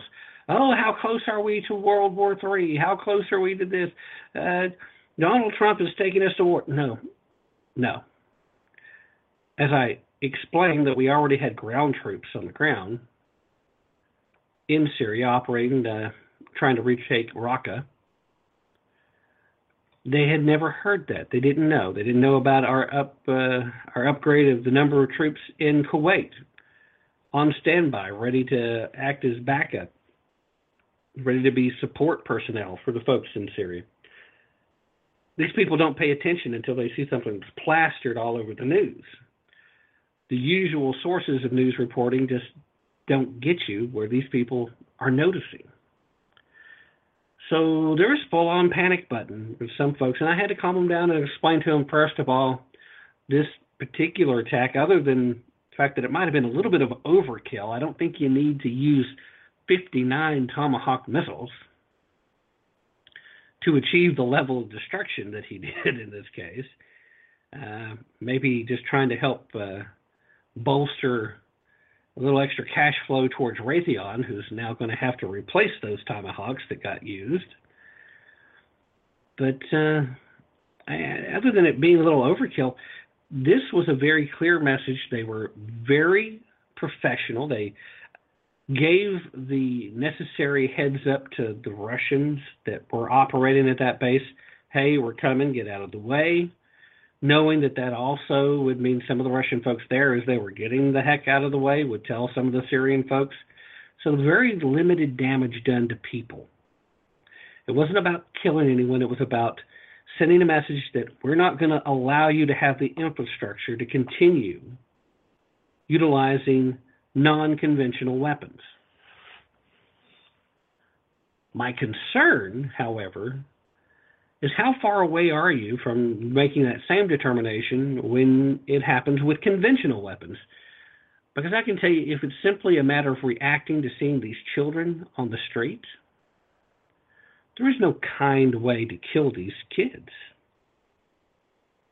There's no nice way to do this. He's fighting a civil war where he's fighting multiple factions, and these multiple factions are trying to take him out. Now, at some point or another, I firmly believe that you're going to see Assad forcibly removed by his own military. I think that's coming. But until that happens, we do have to be concerned about what happens as far as our involvement. Yeah, I very much was happy to see unilateral action, very happy to see very controlled, very disciplined. And very much the shock and awe that George W. talked about. This was just, we're blasting some tomahawks at you, and guess what? We're going to completely destroy your ability to take these actions. At the moment, they claim that the removal of Assad is not a high priority.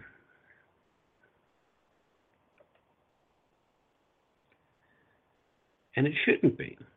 In fact, Mary just, as she often does, she kind of beat me to it in the chat room as far as where I was going.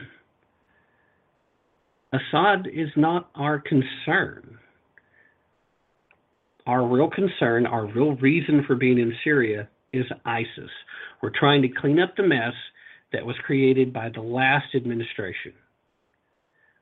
ISIS arose and became a powerful organization because Barack Hussein Allahu Akbar Obama refused to listen to military commanders, refused to listen to common sense advice, and gave a deadline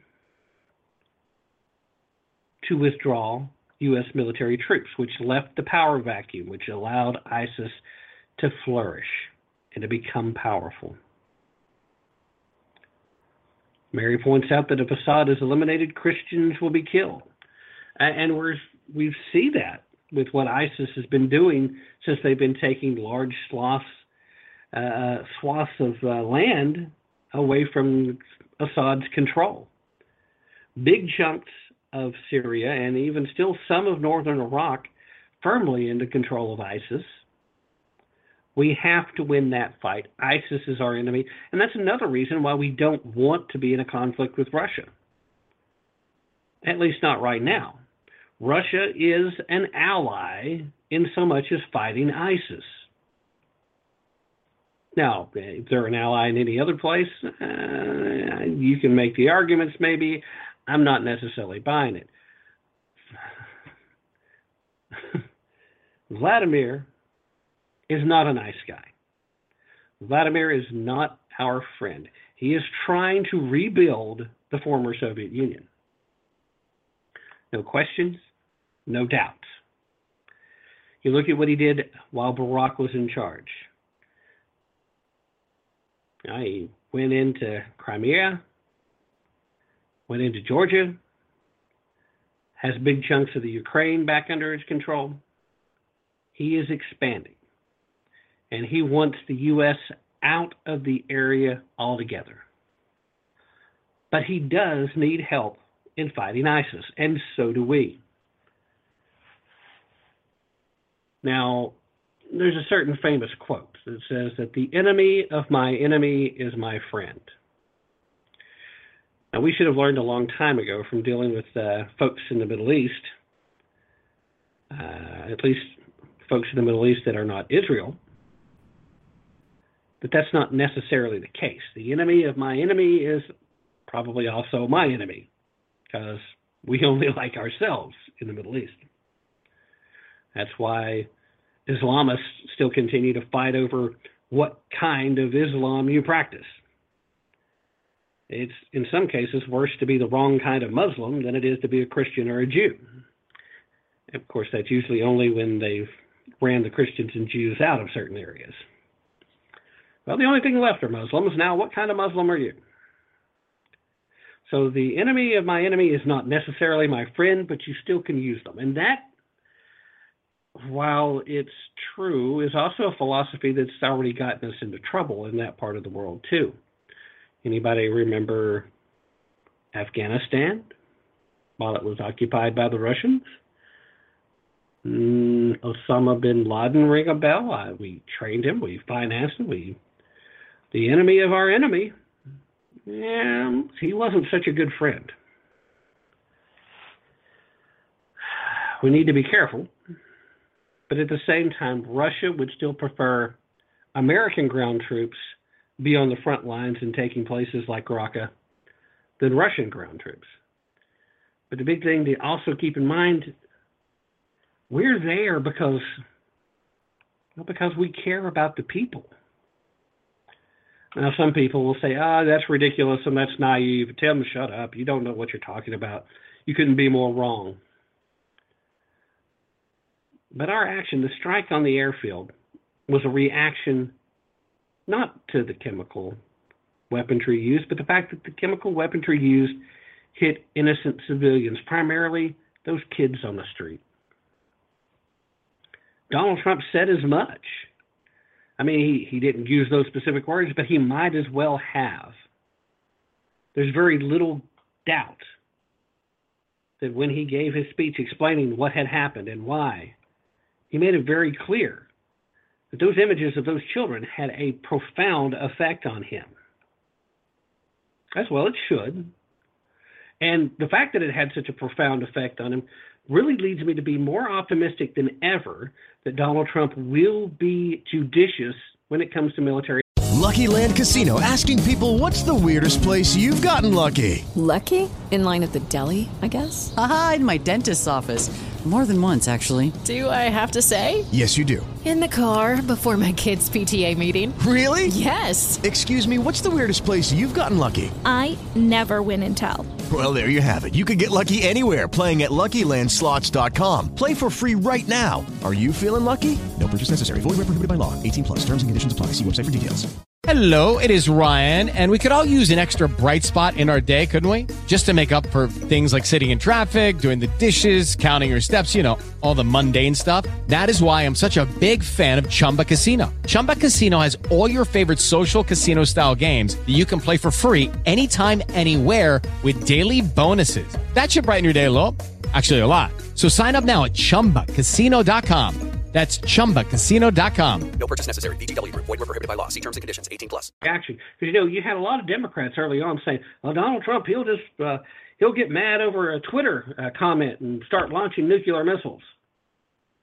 If he was as strongly affected by those images as a lot of people were, and that's still the reaction he had, as opposed to sending ground troops everywhere and trying to corral up Assad and shooting at the Russians everywhere in the whole nine just to get at the guy that did it. That kind of discipline, it makes me feel a little bit better about his level of self-control. But the point still is we're there trying to stop ISIS. We bombed the airfield trying to stop Assad from using chemical weapons because we care about the people in Syria. Why are the Russians there? Because of oil. They need ports and pipelines. For Russia, it's about continuing the growth of rebuilding the former Soviet Union. They don't care about the Syrian people. Vladimir couldn't care less about children on the streets.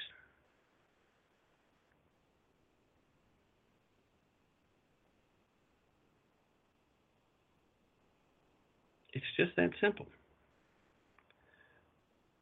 We can use Russia's help in fighting ISIS, but we need to keep one eye on ISIS and one eye on Mr. Putin.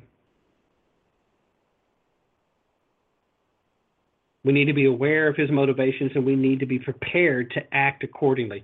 Russia right now, if we did get into a full military engagement, I don't think their economy is set up in a place just yet where they could withstand long-term military action. And I don't believe he'd be willing to utilize nuclear weapons, even tactical nukes, for fear of what else might happen. But it's a strong message to send to Vladimir. It's a strong message to send to Assad. And it's a strong message to send to China that we are willing to do what we're going to do and ask the UN for forgiveness later, but not care if they give it or not. That was the message, and it was a very good one. It was well delivered. But it's a mess, and people need to be paying attention, but we do not need to panic, folks. The panic on Facebook I was talking about, stop that. That's some BS. All right. Let's, before I run out of time, let's get onto the topic of the continuing the stories of the investigation into Russian collusion in the election. All right, we've had Devin Nunes. This past week, he stepped down from heading up the investigation. The reason for him stepping down is that there was an ethics complaint filed, and they opened up an ethics investigation. Now, first and foremost, this is BS. He went to the White House to see classified information that could not be delivered to the committee. It had to stay where it was. So he went there, he saw it, and then he briefed the president before coming back and briefing the committee. Now, obviously, Democrats were all upset about that. He should have briefed the committee first. Obviously, he was working for the president instead of working for the American people. The separations of powers had been violated. The man's off the rocker. He's off the rails. He's out of control. He must step aside. He must recuse himself. Well, at first he said no. Why? Well, because he was on to certain information involving a Miss Susan Rice. And he still needed to garner more classified information. And he hadn't done anything wrong. And in fact, it is not unusual for the people heading up these committees that are heading up these kinds of investigations to go to the locations where certain classified intel is kept. Whether that means they're going to the White House or whether they're going to Langley or whether they're going to wherever. That's not anything new. It happens all the time and has been happening for decades. Nothing new. So he did nothing wrong. So he said, no, I'm not going to step aside. We're digging deep and I'm doing what I'm supposed to do. Okay, fair enough. And the Democrats keep whining and keep whining and keep whining, and eventually they get somebody to decide over at the Ethics Committee, well, you know what, maybe we should take a look into it just to be sure, just to make sure that this, while not illegal, but certainly unusual meeting to brief the White House before coming to brief the committee, it's just kind of unusual. Maybe we should take a look at just to remove the questions of doubt. Or at least that's what they say. Well, once the investigation gets opened up over at the Ethics Committee, Mr. Nunes then has to decide if he's going to continue to fight on the ethics front and continue the investigation, realizing once that's happened, well, now you're going to have Democrats that no matter what the outcome of the ethics investigation is, they're going to continue to claim that you're there protecting the president. While the president's being investigated, you were working for him and not the American people. And they will continue to tell bald-faced lies about whatever the outcome of the ethics investigation would be if Mr. Nunes ended up being cleared. So he, as much as I'm not happy about it personally, I do believe it was the right thing to do once the ethics investigation was opened up. He stepped aside and let the investigation, at least temporarily, be taken over by someone else. But here's the real interesting thing. Excuse me. We found out that Susan Rice was involved with unmasking people involved with the Donald Trump campaign. And it raises a lot of questions. And I think that part of what Nunes had come across was this evidence that Susan Rice had done this.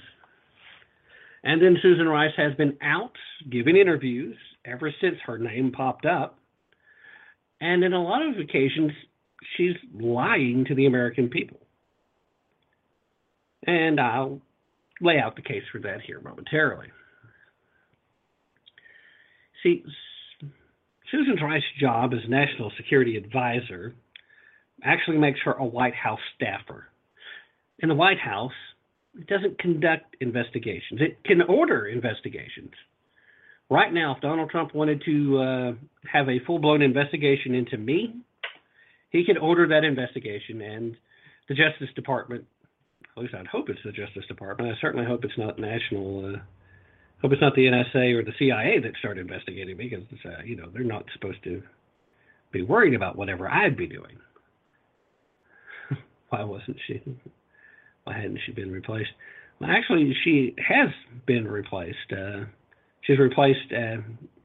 She was out as soon as Obama was, but this was things she was doing while Obama was still president, Mary. So she was, as a staffer at the White House, working for Barack Obama. And this goes back to the argument that Donald Trump said that Barack Obama had him wiretapped. Now, when you know how Donald Trump talks, you know that there's a lot of hyperbole, and you know that it doesn't mean that he necessarily ordered a wiretapping, but it means that he was very much involved with making sure that electronic surveillance was going on, and that as soon as some of his people were known to be involved with it, they did everything in their power to leak that information. And it's very important to pay attention to the wording. One of the biggest things that Susan Rice has been saying in these interviews since she's been playing the circuit, trying to defend herself, is she keeps trying to make sure that people understand there's a difference between unmasking and leaking. Only I contend that there's not really a difference. She didn't have to leak anything at that point, because once it's unmasked, all the intelligence agents, all the intelligence agencies that are involved in this information share get to see the unmasked version of these transcripts. Because here's what's happened. In case you haven't heard the explanation yet somewhere else, here's how this works. A person is conducting an investigation. Da-da-da-da-da. All right, they are privy to certain intel from this foreign information gathering service going on. Say it's the NSA in this case. They picked up, they're doing the normal, business as usual electronic surveillance. I don't know why that took me a while to come up with. The usual, everyday, business as usual electronic surveillance of a foreign national agent. As they're doing this, well, an American citizen's name is mentioned, or an American citizen is called and is actually speaking with such and such. Now, the way the law is set up now is because this is incoincidental or not directly involved with why we're monitoring the foreign national, the American citizen's right to privacy is supposed to be first and foremost. So the name gets redacted and is in the report listed as American citizen number 1, American citizen number 2, American citizen number 375. It doesn't matter how long the conversation goes on, whatever. But then someone else who's conducting an investigation of their own then would go back and ask whichever agency created this intelligence file to unmask said American citizen because they believe it has a direct bearing with an investigation they're conducting. Then they have to not only ask for that permission with that explanation, but they also have to sell their case. They have to make their case. So let's say that the FBI then decides, well, we're conducting an investigation into Mike Flynn. We believe that this American citizen in this intelligence report, American citizen number 3 here, may be Mike Flynn. So we need to know because this does have bearing in our investigation. Now, the NSA buys into that.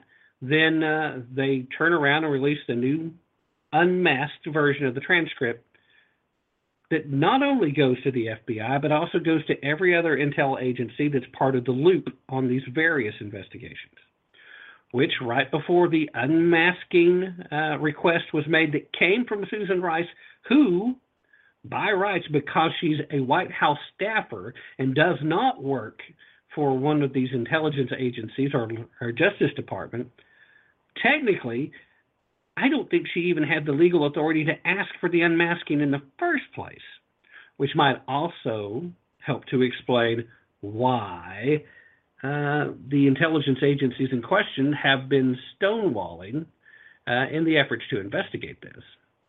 But I'll digress from that point. So now these unredacted, unmasked reports, intel reports, hits multiple agencies. And before Susan Rice made this request, the Obama administration changed the rules to include 16 other governmental agencies. 16 other governmental agencies, some of which it makes absolutely no sense. I mean, we're almost right back with why was the Social Security Administration buying a million rounds for firearms? Are they planning on giving guns away to senior citizens? I doubt it. It's a way of putting extra money in the budget and doing something under the table and, all that kind of stuff. Well, here's the same deal. This was a concerted effort to leak those names without actually having to leak those names. She claims, Susan Rice, that she didn't know anything about this issue with Trump candidates' personnel being involved with this. Well, this release memo that has her name requesting the unmasking automatically says that that's a lie. How can you be asking about it if you don't know anything about it? I mean, that's even worse than Barack Obama claiming that the first time he heard about Fast and Furious was in watching the news. But how could that be? Then she's also made multiple statements about not believing that the reason for the release of this information having anything to do with fear that the incoming administration would do anything inappropriate with this intel. Although there are a couple of people who stepped forward that are directly responsible for leaking these documents who have said that that was exactly the reason they leaked it. It doesn't take a brain surgeon or a rocket scientist to figure out that there's a reason why you want to include multiple agencies who don't normally get these reports to suddenly get these reports with the unmasked names as part of it. They don't have to order a leak. They know somebody in one of these agencies is going to see it, and they are going to tell the world. Someone, one of these people, will be good little Democratic operatives, will be good little so-called progressives, and put that information out in front of the American people in hopes that it will help bolster their cause, praying that it will help lead to an impeachment. In fact, I still hear certain progressives talking about how they're certain that Trump isn't going to get past his first 120 days. They know it's coming. They know they have intelligence that the American people will have soon. He's not going to make it. Or someone else will have to take over. Now, that's another direct quote I heard. He'll be impeached soon, or someone else will have to take over. Now, what do you mean, or someone else will have to take over? What exactly are you saying? Last time I checked, the impeachment process was the only way someone else in the government took over, unless the president was simply unable to continue to hold the office. As in assassination, maybe? Again, maybe my tinfoil hat's showing a little too big. I should back that up, but that's what that sounded like to me. Maybe I'm wrong. I hope that I am, but it sounded like a threat. It sounded to me like these good little progressives are so busy trying to make themselves feel better about what's transpiring with the Trump presidency that they play out these little theater of the mind scenarios, and I think they're still hopeful. I really do think that it's a hopeful situation in their mind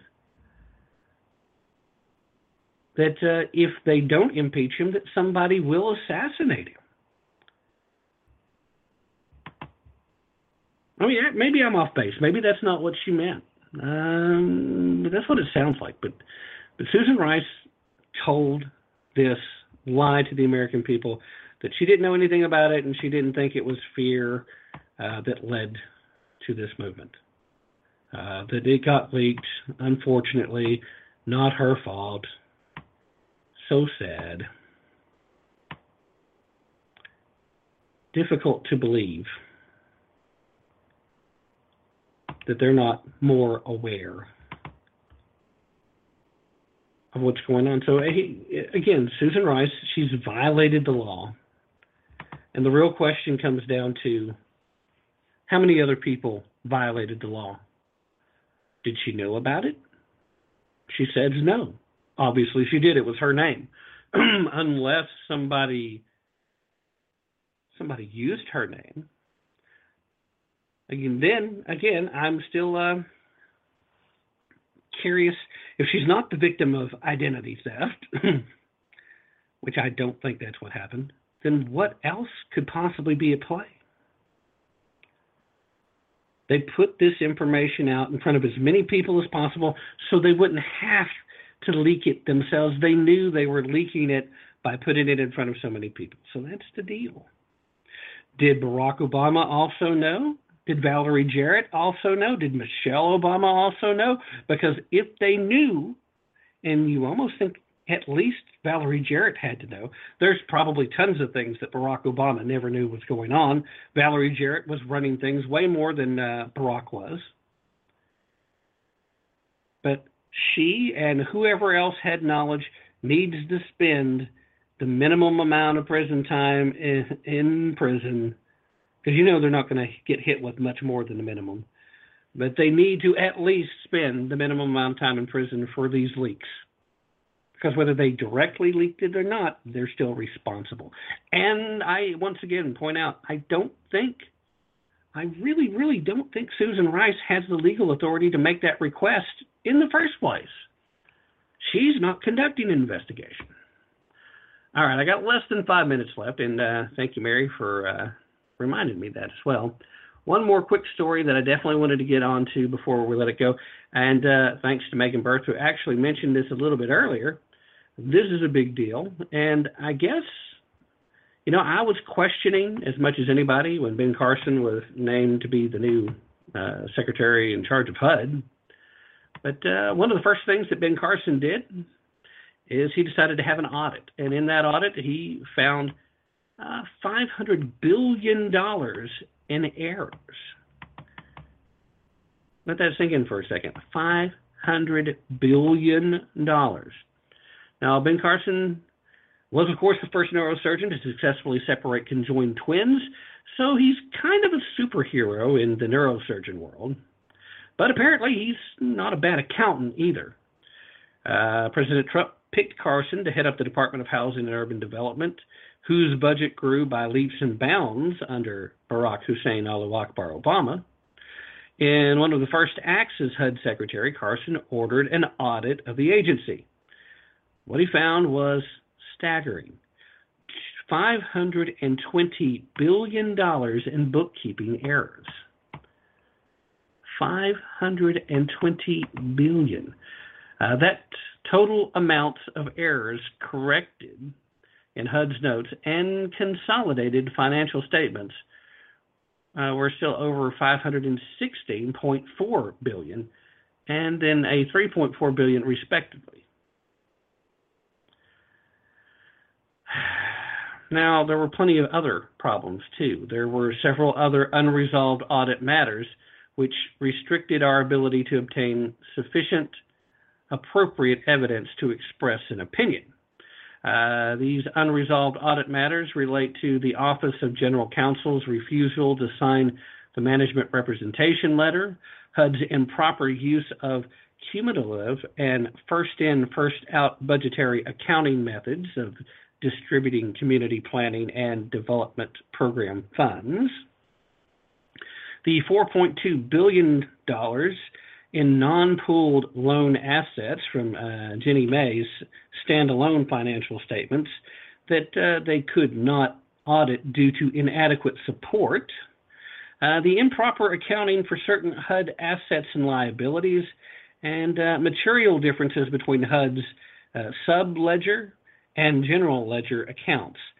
This audit report contains 11 material weaknesses, 7 significant deficiencies, and 5 instances of non-solves.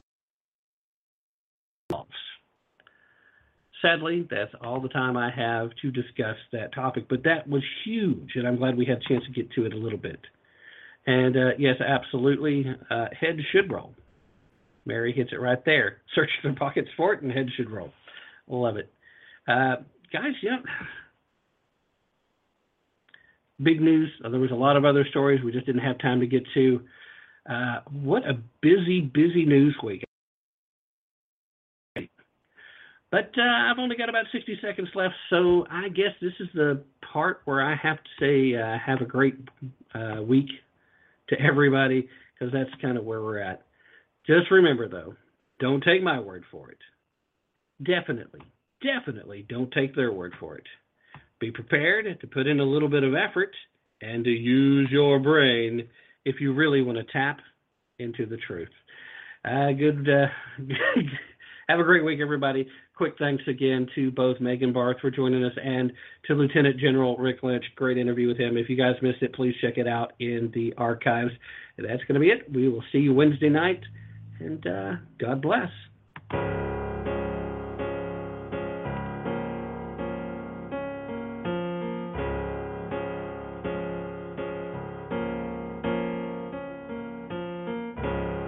I'm looking for a miracle. You're looking for a miracle. Angel looking over me.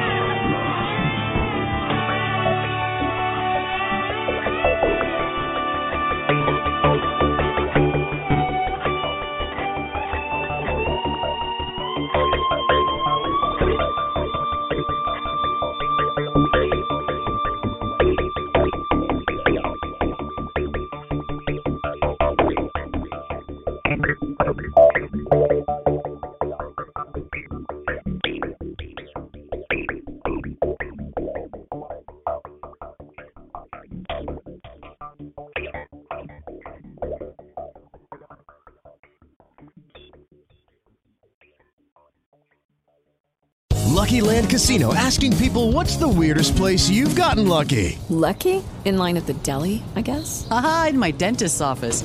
More than once, actually. Do I have to say? Yes, you do. In the car before my kids' PTA meeting. Really? Yes. Excuse me, what's the weirdest place you've gotten lucky? I never win and tell. Well, there you have it. You can get lucky anywhere, playing at LuckyLandSlots.com. Play for free right now. Are you feeling lucky? No purchase necessary. Void where prohibited by law. 18 plus. Terms and conditions apply. See website for details.